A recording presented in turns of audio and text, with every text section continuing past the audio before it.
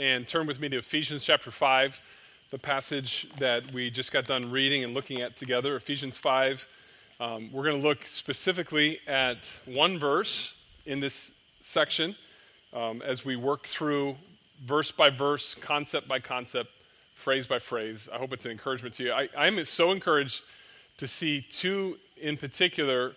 I saw Joe Bush and Tim Seast here. And I just want to publicly praise God as you guys have fought the good fight with COVID and won. And we've been praying for you, and to see you back in our presence is just a joy to all of our hearts. So it's great to have you here. And it's a reminder that there are others that are still fighting, and we need to pray for them and encourage them. I'm encouraged by the reality that next week we get to join back together as one big happy family. So that's next week. We'll put the bleacher seats down and enjoy the time of one whole church together instead of two services. We already had a group that met already this morning at 9:30, but I'm excited and looking forward to that. We're going to have, as you've heard, an opportunity to have the joint service, but I don't know that you've heard that Phil Hunt will be with us, missionary Phil Hunt to Zambia. He'll be here preaching and then sharing a ministry update. We're going to pull out the baptismal pool, which that's what we call it, but it's actually a horse trough, and we're going to pull it out and bring it over here, heat it up with water, and we're going to get to witness the baptism of several on Sunday as well. So that should be a tremendous blessing. Just look forward to it. So when we consider our text together, it's a pretty simple verse. And do not be drunk with wine, for that is debauchery, but be filled with the Spirit. When we think of what it means to be drunk with wine, it usually grabs our attention, and we think of things such as a guy who is lying on a park bench. He's totally out because he's completely drunk and unable to think about where he is or how he feels. He's just out cold. And we know we're not going to do that. We're not going to get drunk with wine. We know we shouldn't. We know we don't want to be drunk with wine because that is debauchery. In the King James, it talks about being excess. These words, when it comes to excess or debauchery, means reckless abandon. To get drunk is to be recklessly abandoned. To be drunk means you have this senseless deed that you're participating in. To be drunk means that you can no longer think clearly. You're intoxicated. You've lost mental capacity, and you suffer the results. And a lot of bad results have happened throughout our society when people give in to the curse of drunkenness, right? And it is a decision that many people make. It leads to what some do is they call it alcoholism, and they go to treatment programs. And maybe you've been at one, and because there is a need for us to address this topic from a church perspective, so that if this is your struggle, I want you to know Palmetto Baptist Church wants to, as a family, we want to help you go from where you are to the rest of the verse, which, let me go back, is to be filled with the Spirit. That's the goal. The positive in this verse is what I need to highlight at the very beginning. I want you to understand what it means to be controlled by, and that's the word I'm going to use, because filled with the Spirit can be misleading as if I don't have enough of the Spirit in me. And it's usually a misleading thing when someone comes up and prays for the pastor. Dear God, I pray that you would fill him with your Spirit. And the reason why I think that's somewhat misleading, unless they understand filling means control, it gives that implication that I don't quite have all of the Spirit yet, but if you pray for me, maybe I'll get all of them. Now, the reason why that's a point of tension for me is because in Ephesians chapter 4, it talks about one faith, one Lord, one baptism. And so I'm going to propose to you that when you get saved, you receive all of the Holy Spirit that you're ever going to need. You don't need to ask him to fill you up. He's already in there. It is a decision that you make to give him all of you. Like, he has all of you. Are you going to give him all of yourself? Are you going to yield yourself? Are you going to be controlled by the Holy Spirit instead of controlled with an outside substance such as alcohol? To be filled with the Spirit starts with conversion. And I happen to know that this morning we had some who were here who were new to church, unbelievers, kind of just checking out Palmetto Baptist Church. And I don't know if that's the case right now, but it could be. And I just want to be very clear about this. If you want to know what it's like to be filled with the Spirit, you have to choose to admit that you're a sinner. When I say sin, you have committed some offense against the holy God. And all you need to do to be offensive to God is to break any of the 10 commandments. So if you've ever stolen anything, if you've ever lied about anything, you're already offensive to a holy God. If you think that you're going to get into heaven by saying, I'm a good person, I'm better than most, he's not going to let you in. The only way you're going to get in is if you realize that you can't get in based on the best intentions or the best actions. The only way you're in is through Jesus Christ living a sinless life and dying in your place. That's where faith comes in. You say, I can't get in based on my own good deeds or what I really want to do. I can only get in because I put my faith in Jesus who died in my place.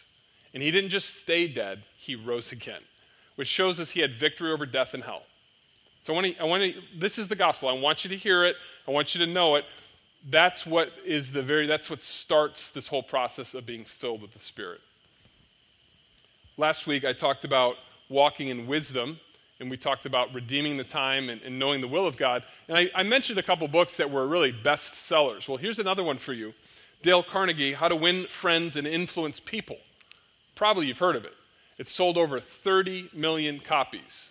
The sermon that I'm going to preach today is not an application of how to win friends. It may be an application of influencing people, but I bring it up to you because if I just stayed here on this picture of we all don't want this to happen to us, to be out of it mentally, unable to make moral decisions.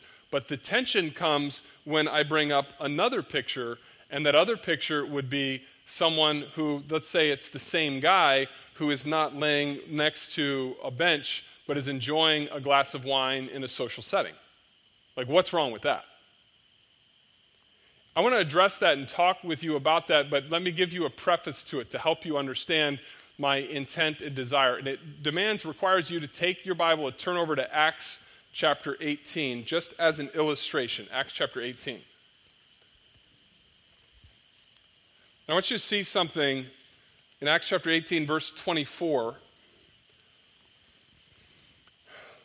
Because Paul is the author of Ephesians, the book, and our verse 18, don't be drunk with wine, because that's debauchery, but be filled with the Spirit. Look at Acts 18, verse 24.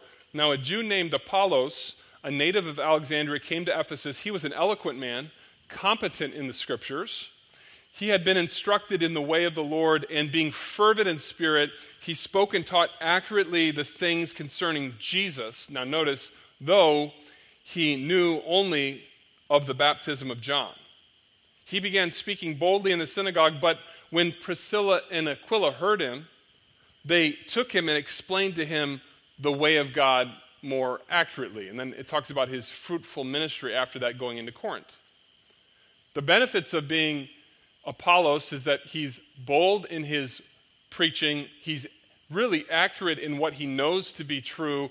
His motive is completely pure. And you may be in that setting right now where you have already come to a decision in your mind how you view alcohol and social drinking or alcohol and drunkenness. I really don't think the debate is much over should we get drunk. I think we all know no. The debate is more about social drinking, right? Should we or shouldn't we participate? And I want you to know that Apollos had this benefit. Priscilla and Aquila approached him privately and approached him relationally. Hey, can I talk to you? Can we talk to you? Let me explain to you the way of God more accurately. And he responded and he understood. And in chapter 19, there's a better description of what it is when you understand the way more accurately. And it's not just the baptism of John. There's a conversion and there's a baptism of the Holy Spirit that happens. What am I up against? I'm up against this setup where I'm standing up in front of you.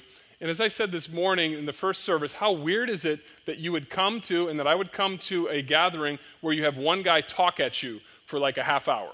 I mean, just stop and think about that. It's a little strange. What gives me the right to tell you the way more accurately? It's public, and often it's confrontational. It's not private, and it doesn't feel super relational. I'm just like harping on you right now. And I want you to understand this. God designed the foolishness of preaching to convince the heart.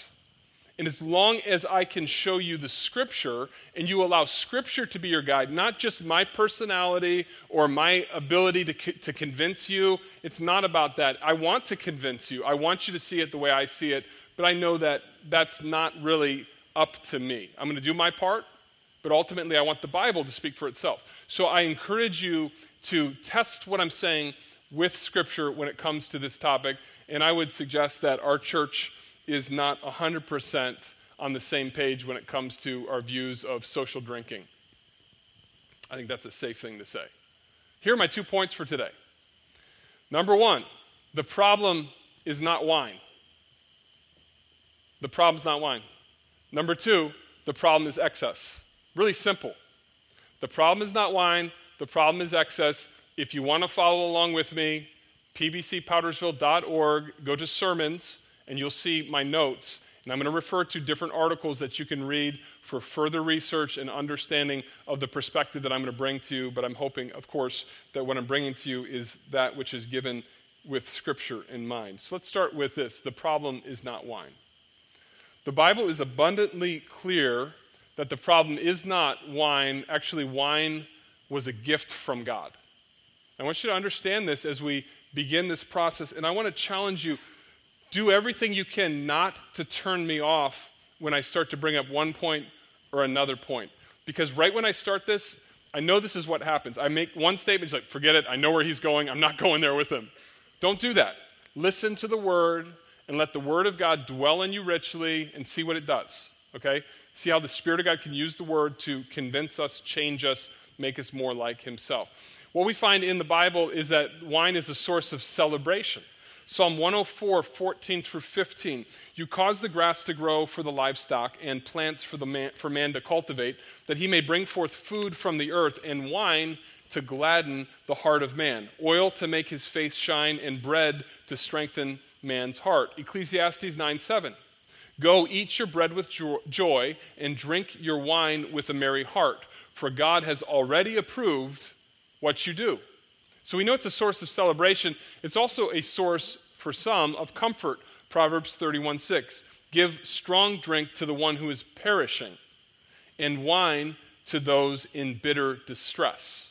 So it's a source of comfort for some. It's also a source of medicine. In Luke 10:34, we see the Good Samaritan stopping to pick up a Jewish man who's been beaten up and already passed over by a priest and a Levite. And here in Luke 10:34, he went and bound up his wounds, pouring on oil and wine. Which to me, the only reason why he would pour oil and wine in the wounds would be because this wine was actually fermented and it actually had alcoholic content. It doesn't do you much good to pour grape juice into an open wound, right? And so this is a proof that there was some alcoholic content in the wine that the Good Samaritan used. Timothy was encouraged by Paul to no longer drink only water, but use a little wine for the sake of your stomach and your frequent ailments. There was something about that wine that helped Timothy, and I think Timothy had a fear of man problem, maybe created ulcers in him. I don't know, I'm speculating at this point, but wine was encouraged. The second thing that we see is that wine was the common drink during biblical times. It's not uncommon to read about people drinking wine in the Bible because that's what they drank. They basically had two options, water or wine. It wasn't water, Gatorade, Sprite, Pepsi, Diet Coke, all this stuff. It was water, wine. Those were your options. We have to realize that Jesus himself turned water into wine. It was a common drink used for celebrations like the wedding feast. And this is his first public miracle. He turns water into wine. The unique thing about it is his wine tasted really, really good. And even the one who was overseeing the wedding feast said, "What is going on? You're supposed to save the worst wine for the end. You're giving us the best wine at the end." So it had flavor to it, and it was delightful to drink for those that were around there. And we also see that, and I do believe that this had fermentation in it. It had to. It is the same word used. So to say that Jesus, of course, would never do that, he'd only make grape juice, I don't think is an accurate interpretation of what we find in Scripture. Then we see in 1 Timothy a command for the church leaders to practice moderation. It doesn't say don't drink wine. It says to the pastor, don't be a drunkard, and to the deacon in chapter 3, verse 8, don't be given too much wine. So just presenting the biblical facts, it seems to present to us that the problem is not wine. So then what is the problem? I think the problem is excess. When it comes to excess, drunkenness is the result of excess. And excess comes when we drink too much wine, where it gets us to the point where we no longer can make moral decisions. We're mentally incapacitated, and it creates the guy on the bench and the problem that we saw in that picture. So to give you just a picture of a chalice with a piece of bread, this is supposed to get you thinking about ancient wine. And I want you to consider with me that we have something that is unique that I use all the time when I'm preaching and teaching to you. I ask you to ask the question, what did that mean to its original audience? Before, what does that mean to me? Okay, I ask you that all the time. Who said what, to whom, and why, and then what does it mean to me? So when we read wine in the Bible, how did those original audience members view it? Well, I think what we end up finding out is that the alcoholic content in biblical times is different than the alcoholic content of today. Herein is where I encourage you to go look at the notes, and you'll see several articles that lay out a lot of these principles for you. Here's one to consider. Under normal conditions, the resulting wine will contain no more than 7% alcohol in biblical times. According to secular authorities, people in the Bible times would further dilute the wine, usually with 2 parts water, reducing the alcoholic content to 2.5%. So what do we do with occasions when we might be out with a coworker and he's unable to think because he's drinking wine or something that maybe is not as toxic as certain types of wine? We have to ask ourselves the question, are we talking about the same thing? What we do know in Scripture is that strong drink is forbidden in the Bible. It's very clear. There's no question about whether or not strong drink is allowed. In Leviticus 10:9, Numbers 6:3, and you see the rest of them listed for you on the PowerPoint. I have them in your notes. Over and over again, the Bible says, don't touch strong drink. And as we understand what was going on here, it talks about the process of grapes actually being stepped on and the skin opened up and the process of fermentation into a type of a gel that would then be diluted with water, and you'd go on and on and on. So that part that isn't yet diluted to 2.5% alcohol or 7% if I use the higher of the two numbers is the kind of wine that is most common today. The alcoholic content is much different today. Let me give you an example. As you consider modern wine, a modern glass of wine has 9 to 11% alcoholic content. Brandy has 15 to 20% alcohol. Liquors usually have between 40 to 50% alcohol, and some extra hard liquors can be 90 proof. Just take a moment and think about what I'm saying. I'm just asking you to consider, what does it mean to the recipients who heard this about wine? Take some to gladden your heart, or don't drink too much of that. Don't be a drunkard. Use it in moderation. Don't be given too much wine. I don't think that we're talking about apples to apples. I don't think we're comparing, and I don't think it's right for us to compare the wine in the Bible with the wine of today, the alcoholic content in biblical times with the alcoholic content of today. In fact, I'll give you another maybe suggestion that I think it's more down the line of apples to oranges. Like, it's a different thing. One of the articles makes this statement: that which is on the low end of alcoholic content today is what used to be called strong drink. What we call strong drink did not exist in Bible times. So here's one more picture for you. Not apples to apples, not apples to oranges.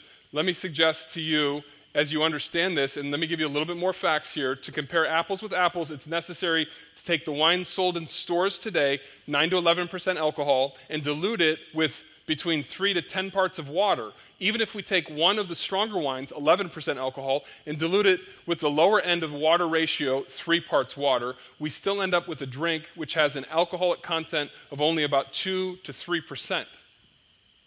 If one uses a ration of 5 to 10 parts water, the alcoholic content becomes negligible. What the ancients actually drank would be considered today a sub-alcoholic drink by today's standard, is the point. That which is sold in stores as wine would have been considered strong drink by the ancients, and those who drink it unmixed were considered barbaric. So that's why I say what we call strong drink does not even exist in biblical times. So here's my illustration, form of picture for you to see. I think it's not apples to oranges, but maybe more like this, more like apples to Hubba Bubba Bubble Tap, sour green, apple gum. Trying to lighten it a little bit. It's a manufactured extra something that they didn't even have a consequence for, or have a connection to. The distillation process in biblical times versus the distillation process in modern times. I have another article linked by Stein that you can look at. It's connected with Christianity Today. But all I'm asking you to do is I'm asking you to consider having an open mind to doing research on what I'm saying. That's what I'm asking you to do. I'm asking you to have an open mind to doing research on what I'm saying, and I want to ask you to not turn me off and say, you don't know what you're talking about. You have an agenda. My agenda is I want to persuade you, definitely. But what I really want you to do is I want you to think with me. I want you to be wise in how you walk in the Spirit. And so at least take some time to consider that. This next point, I don't think we'll have lots of disagreement on, but I want you to think about this because of its implications. The sin of drunkenness has consequences. If you're like me, I know what it is to have a brother or a sister given over to drunkenness. That it's a huge problem, creates all sorts of issues in the family. I know what it's like to minister to those who have their lives turned upside down because they have given over to the bottle when times get tough. That's not lasting as far as satisfaction and solution. So consider these consequences. First of all, we have mental consequences. In Isaiah 5:11, it talks about being wearied and continuing to go to wine. But turn with me, please, to Proverbs 23. Proverbs 23.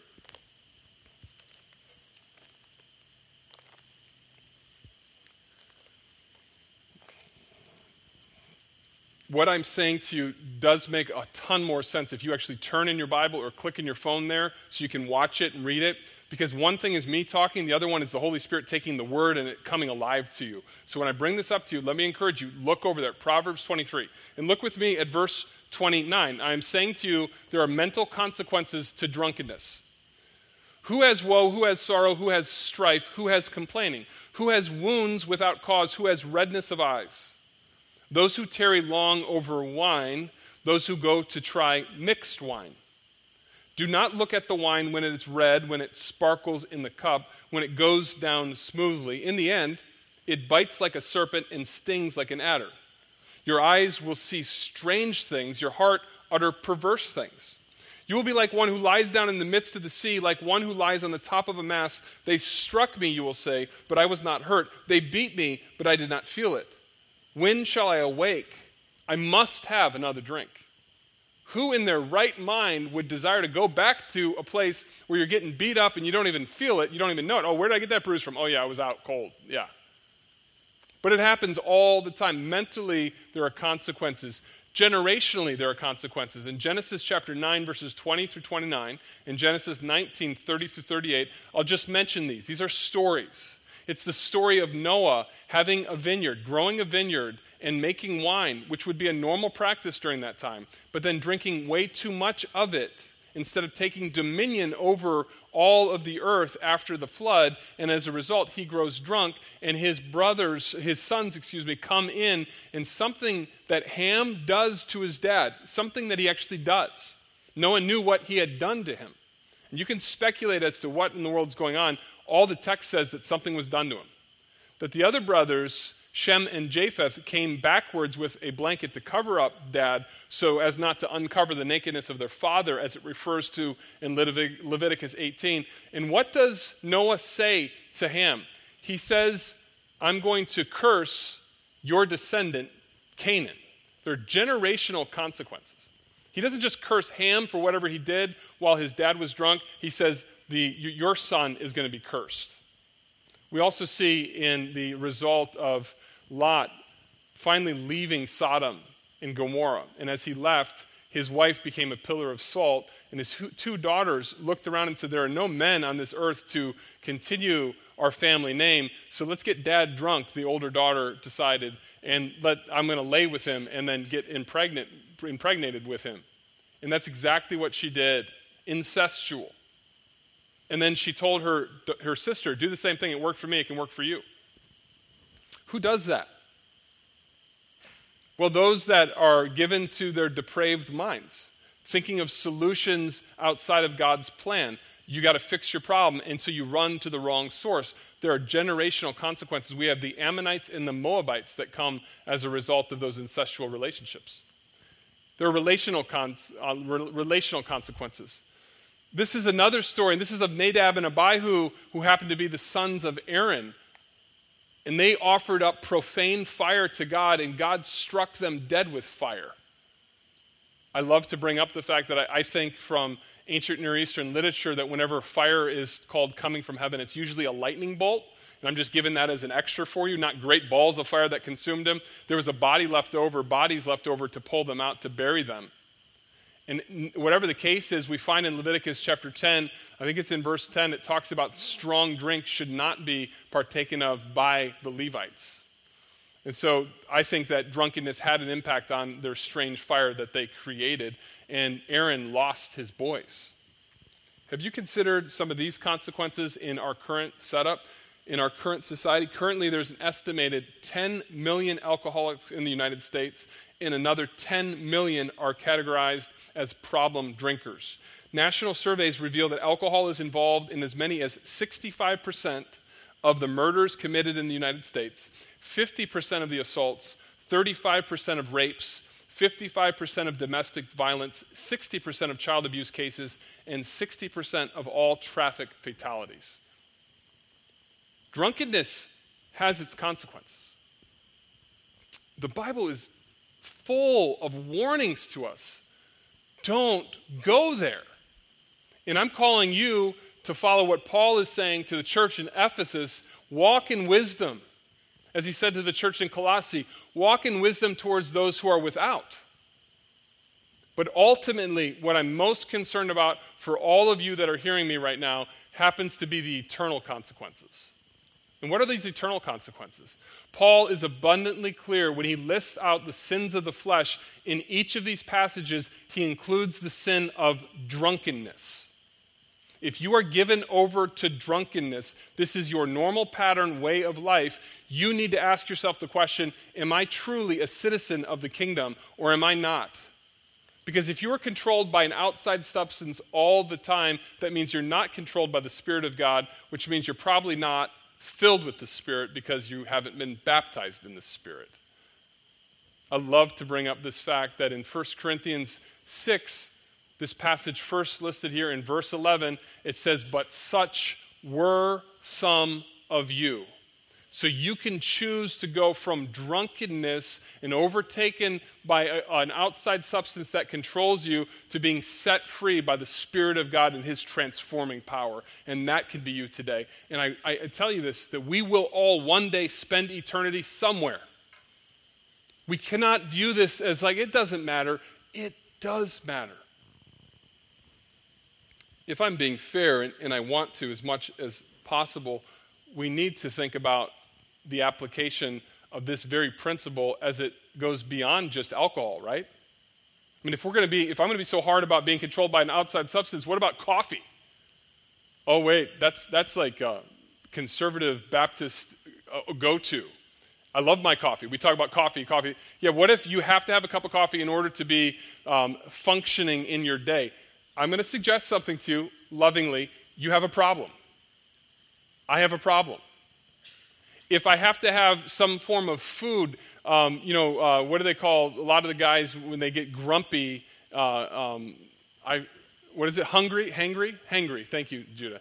Hangry. You get, not that comes to me in my home at all. But anyway, if you have to have food in order to think or function, do you need outside? Well, God made our body to eat and drink so that we'd stay alive. I get that. But I'm saying that if you are controlled by an outside substance, no matter what it is, you do have a problem, and you need to think about it. Be filled with the Spirit. So to me, and I hope to you, that's my goal here, the solution to drunkenness is simple. Here's the solution. It gives us in this passage in Ephesians 5:18b, be not drunk with wine wherein is debauchery, but, contrast, be filled with the Spirit, be controlled by the Spirit. My encouragement to you is to be controlled by the Spirit. What does that look like? The way we started our service today with the call to worship is that the fruit of the Spirit comes out of you. Love, joy, peace, long-suffering, gentleness, meekness, temperance. Against such there is no law. And if this is true, we also see in 1 Corinthians 6:12 that though all things are lawful to me, I will not be brought under the control or the mastery of anything. So I'm going to choose not to let any outside substance control me. I'm going to choose to be filled with the Spirit. So I want you to think about that.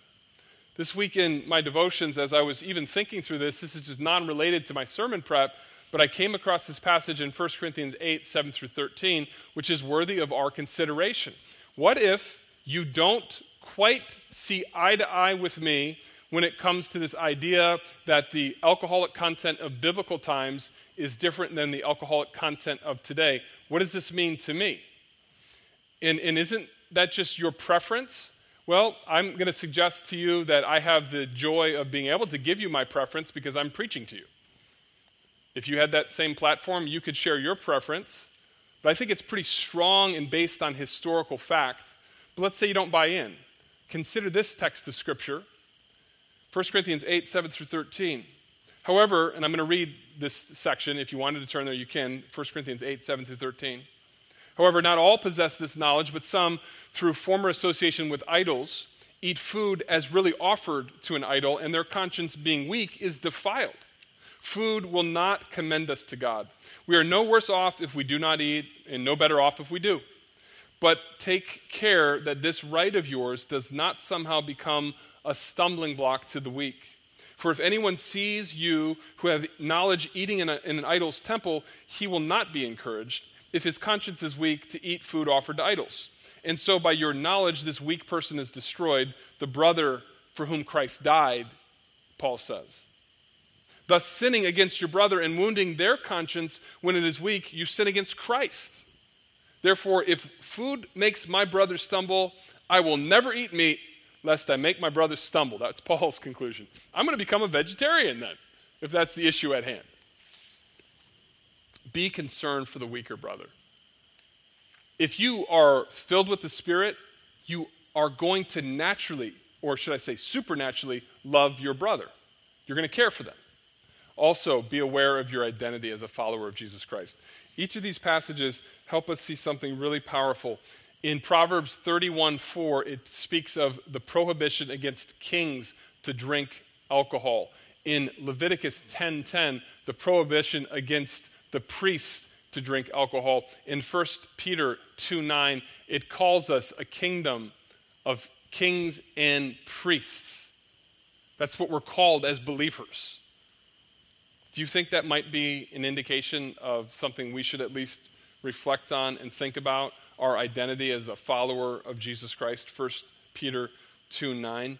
And then ultimately, I want to encourage you to consider this one: be willing to make a call. Turn over with me to Jeremiah, and this is the last point that I really want to make, and I'll wrap things up. Jeremiah 35, be willing to make the call. When it comes down to it, you have to make a decision about where you stand on this if you're going to walk in wisdom. Walk in wisdom in the way you redeem the time and you discern God's will. Walk in wisdom, be filled with the Spirit, don't be drunk with wine because that's debauchery. Ultimately, you have to make a call. You've got to draw the line somewhere. Jeremiah 35, verse 14, teaches us that the Rechabites, the son of Jonadab, in verse 6, made a decision to follow their dad's advice not to drink alcohol. It says in verse 14, the command that Jonadab, the son of Rechab, gave to his sons to drink no wine has been kept, and they drank none to this day, for they have obeyed their father's command. If you go back into this chapter, you'll see that Jeremiah himself, the prophet, is saying, get them a jar of wine and let's let them drink wine. Let's talk about the situation that we're in. And they said, no. Our dad said we couldn't. And he didn't just say don't drink wine. He also said don't build houses and don't plant vineyards. So it was more of a Nazarenic type of vow. And you see that as it applies to a guy like Samson and later to John the Baptist. But here the point I'm trying to make to you is that there was a call made and God was honored in the call that was made because they stood before him with purity in following through. Verse 18 speaks of the call that's being made. I'm suggesting to you it's appropriate for you to make a call. If you're a head of a home and you have children in your home, those that are dependent upon you, I'm suggesting to you it is appropriate for you to say, we are not going to drink alcohol in this home. And if your kids say, but the Bible talks about wine, you can say, well, actually, I learned in church today that there's a difference in the alcoholic content from today versus yesterday, but in biblical times versus today. Or you can say, yeah, I hear you, but guess what? It's my call to make. I'm the head of the home. Why don't we do that? Because we lack courage. Or because we feel like I don't want to be oppressive. I don't want to be legalistic. Actually, it's your call to make in your home to decide this is how I am viewing what the Scripture is teaching, but just make sure you have Bible to back up your call. So as the lead pastor here at Palmetto Baptist Church, I made a call the moment we planted the church. I said, any pastors or deacons that serve alongside of me, yoke up with me, I'm asking you, do not drink alcohol. Don't even, no social drinking, none of it. And they have a decision. Do they want to be on the team or not? And if they don't, I'm not judging them for it. I'm just saying that's the call I get to make. And that's the call I have made. So in simple terms, I'm saying if you want to avoid drunkenness and all the warning passages that talk about strong drink, the best way to do it is don't even drink it in the first place. Or start today making that decision. But in all things, walk in wisdom. Drunkenness is clearly the sin that's offered to us. So consider with me, and maybe go back and look at the notes, be willing to consider the difference between the alcoholic content of biblical wine and the alcoholic content of today. But don't miss the main point. The main point's this. Be filled, be controlled by the Spirit of God, not by another outside substance. That's how you walk in wisdom. That is the main point. I hope that you will be open to what the Spirit of God can teach you through the Word of God as you just honestly look at it and honestly make application to it. So I'm going to ask you right now we're at a point of decision. I'm going to pray, and then I'm going to ask you to keep your heads bowed and give to God what He's called from you. I say that every Sunday, and I mean that because whenever the Word of God is preached, there's a decision that He's calling from you.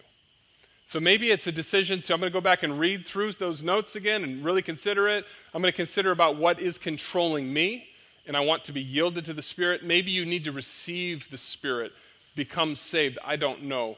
But I'm going to pray, and then you're going to hear background music, which is an opportunity for you to pray personally. Then Pastor Josh will come up and close our service. Father, please do